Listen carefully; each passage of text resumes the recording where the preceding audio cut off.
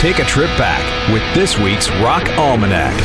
What's going on, rockers and rollers? It's your pal Bald Freak Ronnie here to take you on a trip back in time to this week in rock and roll history. Starting in 1969, when The Who released the Pinball Wizard single in the UK, it's the first selection the public hears from the rock opera Tommy. In 1975, the Rocky Horror Picture Show opens at the Belasco Theater in New York City.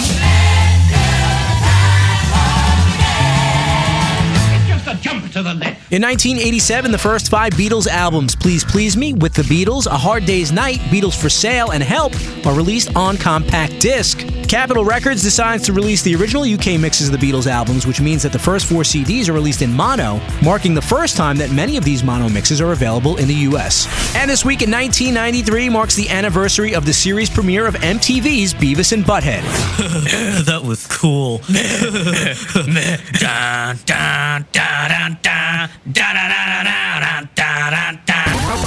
There's your look back at this week's Rock Almanac.